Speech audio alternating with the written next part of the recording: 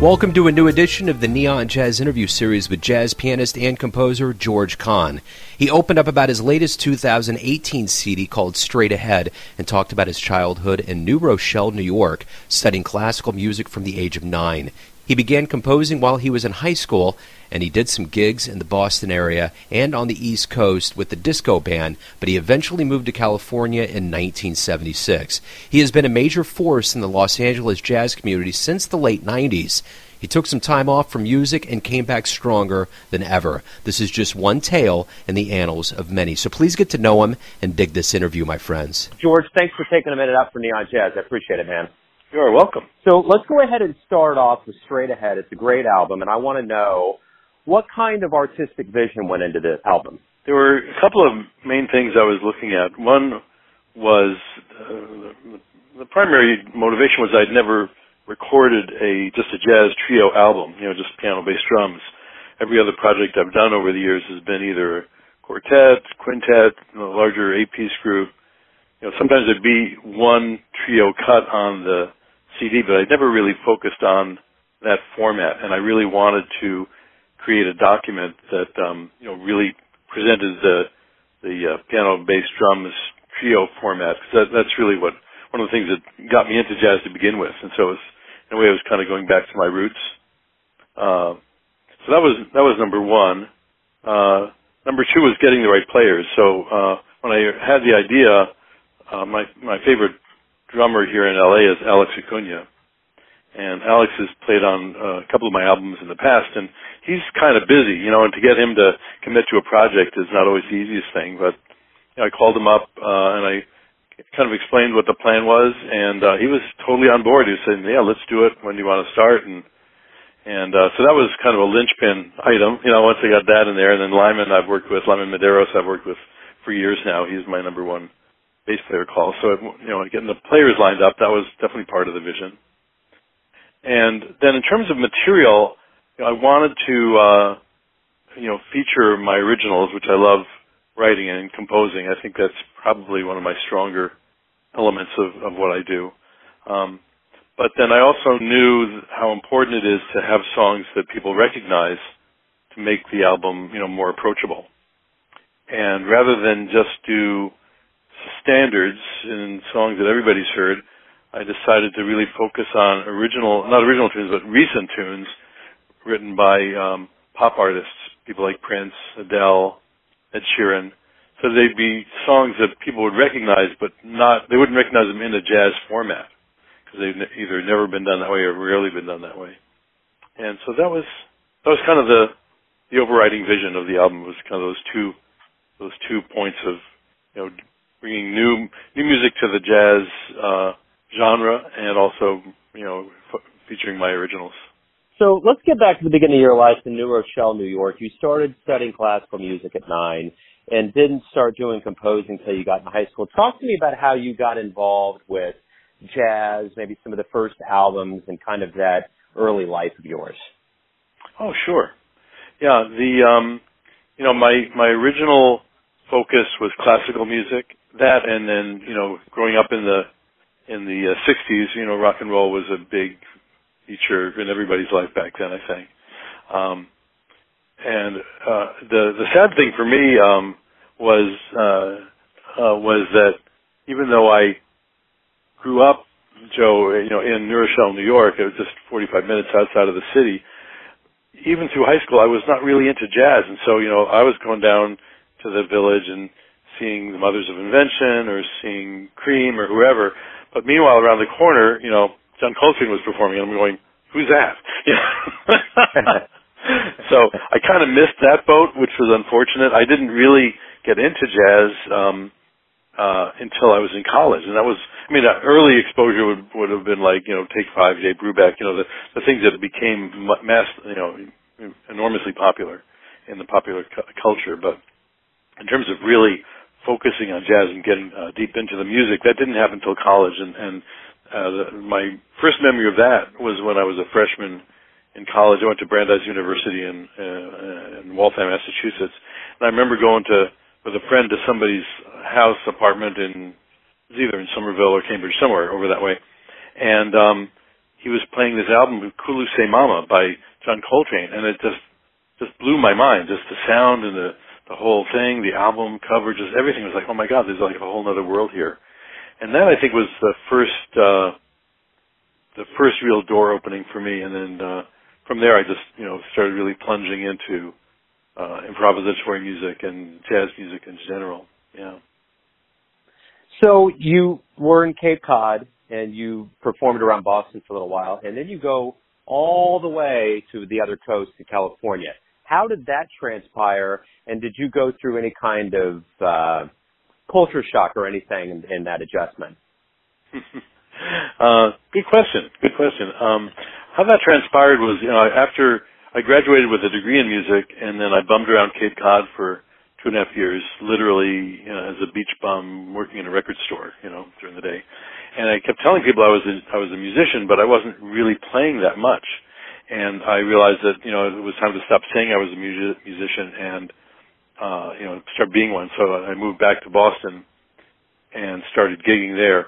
And again, this is mid-'70s. There is and there was at that time a jazz scene in Boston, but it was primarily filled with students, people that were studying at Berkeley or wherever. And so to actually make a living as a jazz musician in Boston was impossible unless you were a teacher. And I didn't have my master's or anything like that. So I just started gigging, taking road gigs with different bands, whatever. And after about a year of that, I realized, if I'm going to really make this happen, it's got to be either New York or LA.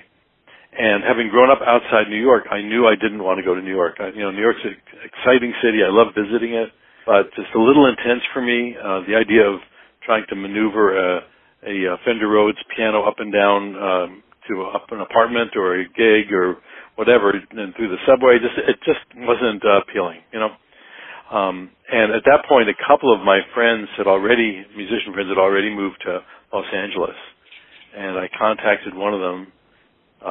This is back in the day when we wrote letters. Yeah. I remember those days. You remember those days? Okay. So I wrote a letter to my friend in LA. He was living in Hollywood in an apartment. And I said, New York, LA, what do you think? What should I do? And he said, well, the worst thing that'll happen if you come to LA is you're going to end up in a band like you're in now, touring and playing rock and roll.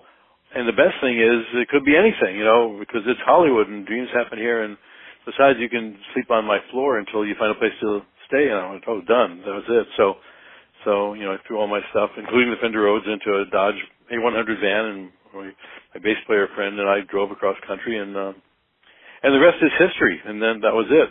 No culture shock. I mean, I would have had more culture shock, I think, moving to New York. I was already very fascinated by the music scene in LA, the cross-pollination between the studio cats and the jazz albums, and that were coming out of the city. And so I just plunged into it. I loved the whole scene.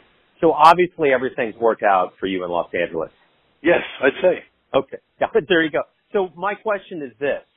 When you got there, how long did it take for you to start getting the gigs that you wanted and getting into that music fold that you really did want to get into? That's a long story, which I'll try to give you a brief version of this. So I moved out here wanting to really focus on jazz. Like most musicians, you realize that you may want to play jazz, but you may have to play everything. You got to take what you get. And I was, fairly versatile pianist, so I was getting, a fair amount of gigs. And then at a certain point, I realized my real focus and what I really wanted to do was more composition. And so I started studying privately with a guy named Spud Murphy, who some people may know. He's a big band arranger from the 40s and 30s and 40s, who also created a whole orchestration technique and film scoring technique. So I studied with him for about 5 years and really focused on moving into that arena for my musical experience. And that worked out okay, but it was kind of like beating your head against a wall. It's hard to break in, like anything in the music business is you either get a lot or you don't get much, And so there was a certain point there back in the mid-'80s where I really got burnt out, and I just left the music business. I totally stopped playing, stopped writing. I dropped out. And I dropped out for about 15 years. Pursued other avenues to make money, you know. And then fast forward to about 1998, and the music world had changed. 1998, you had the MP3s, you had the internet, and it was suddenly possible to create your own music and have it distributed without having to work with a gatekeeper at a record company or anybody telling you what you should record or what you should do. And I just latched onto that, and at that point, I was ready to plunge back into music, and I thought, what did I always want to do? You know, and my passion had always been that late 50s, early 60s period of jazz. You know, kind of Miles Davis kind of blue, early Herbie Hancock, you know, Red Garland, Wynton Kelly, all those you know, great jazz pianists of that period. And so I thought, well, you know, if that's what I want to do, I'm just going to do that. So I started producing my own albums. My first one came out in 1999, and since then it's been really a focus on that, you know, what I call classic jazz, early, you know, late bebop, early swing, and, you know, period of music. And that's what I decided to do, and that's what I've been doing ever since. Well, and it looks like, too, you've been doing some, you know, fundraisers for the homeless out there in L.A. It seems like, to me, based on what I see, the projects that you're doing, once you came back to music, there was a different consciousness that went into this. Do you feel refreshed? Do you feel more invigorated by being in music now than you were, say, younger when you were in Cape Cod and getting into it? Yeah, I absolutely do. Yeah, there's an excitement for me at this point, I think, in that, you know, the projects I do are things that really excite me, you know. And you mentioned the fundraiser aspect. I do something that I've developed over the last few years is that I have a larger group called the Jazz and Blues Review. We put out an album in 2014, and that group includes 3 female singers, and we do a variety of jazz vocal styles, you know, again, starting from the 40s up to the 80s. And with that group, we do an annual fundraiser for an organization called PATH, which is People Assisting the Homeless. And it started kind of small initially, and the charity started kind of small, and now PATH is a multi-million-dollar charity, and we do an annual fundraiser for a division of PATH, which is a division that builds permanent housing for the formerly homeless. And over the years, it's just grown and grown. Last year, we brought in about $80,000 for the charity from our fundraiser. I'm just so thrilled to be part of that and to help make a change there. So let me ask you this: after all these years of being in music and going on hiatus and coming back and being where you're at today, are you happy with how your career's turned out? Yeah, I am. You know, it's interesting. I look at my career in relation to, you know, jazz, because that's really what I love to do and what I want to do. And I'm a realist about this stuff to a good extent. This may or may not be surprising to you or to your listeners, but, you know, when I started recording jazz albums, which was 20 years ago, I did a little research, and jazz music, as far as sales, was about 3% of all sales in the United States, music sales. And, you know, it's clearly a niche market, right? Well, fast forward 20 years later, now jazz is about 1.5% of all music sales. You know, the numbers are not going in the right direction, which is a sad thing. And along with that, I believe that jazz has become very regionalized. You know, it's almost impossible to do a U.S. tour unless you are, you know, Christian McBride or Herbie Hancock or someone of that caliber. You know, there's again, the upper level of people can pull that off. But that's the bad news. But the good news is that because it's been regionalized, every city has amazing jazz players and has amazing places to play jazz. And that's certainly true for L.A. You know, just in the last year, a couple of new clubs have opened up here in Los Angeles that are really cool listening rooms. So I'm unhappy that the market hasn't grown, but I am very happy with the interest and the level of what's going on here in LA. It's not getting bigger. It's more moving, constantly moves sideways. But there's as I say, there's always new rooms and new people come along and go, we want to create a jazz scene, and so it keeps flowing. And the thing that I like, after doing it and being part of the LA jazz scene as long as I have, is that there's a level of, I've reached a level of, I don't know what the word is, respectability and influence that I can usually get into the rooms that I want to get into, which is pretty much all I can ask for. That and having people download the album every now and then. So yeah, absolutely. Well, speaking of clubs, sometimes the most influential teachers in your life are the live shows that you've seen. And speaking of jazz, what shows have you seen that have left a deep impression on you? Well, there's one in particular, since you asked that question, that always comes to mind, and that's when I saw the Bill Evans Trio in Boston. And this was, I believe, I'm trying to remember, I think it was 1975. I moved out here in 76, so it was right before I moved to LA. I was still living in the Boston area.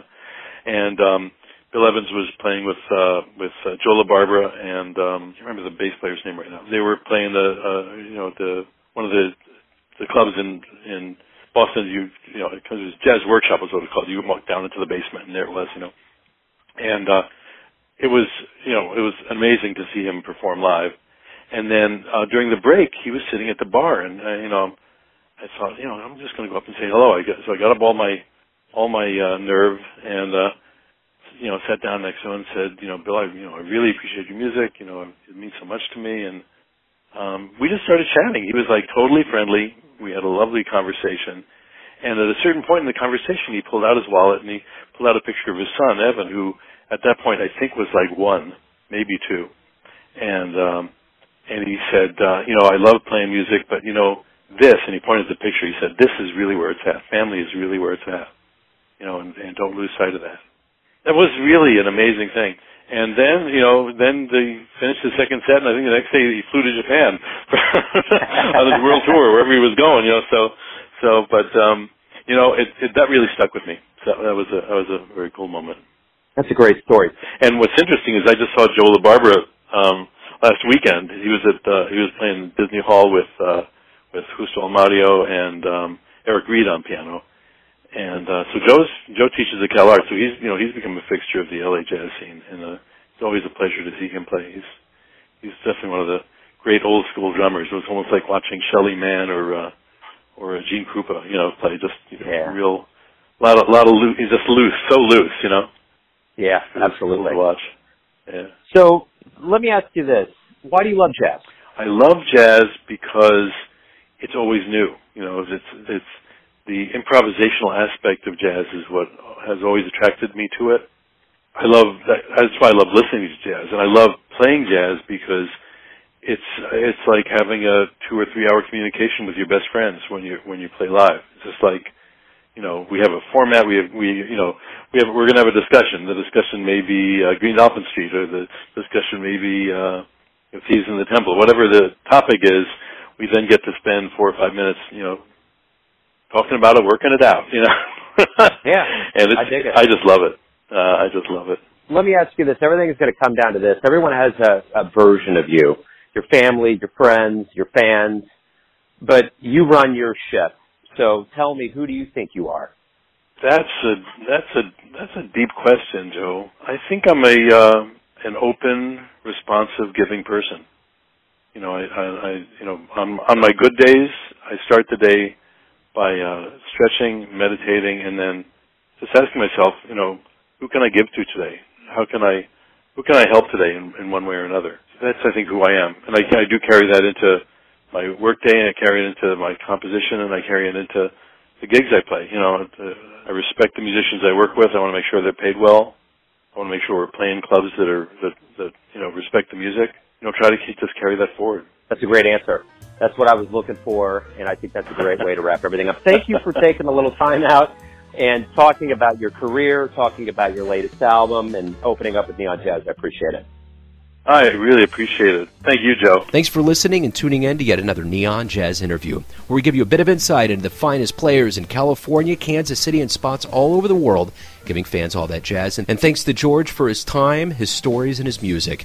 If you want to hear more interviews, go to Famous Interviews with Joe Domino on the iTunes Store. Visit neonjazz at youtube.com. And for everything Neon Jazz, go to the neonjazz.blogspot.com. Until next time, enjoy the jazz, my friends.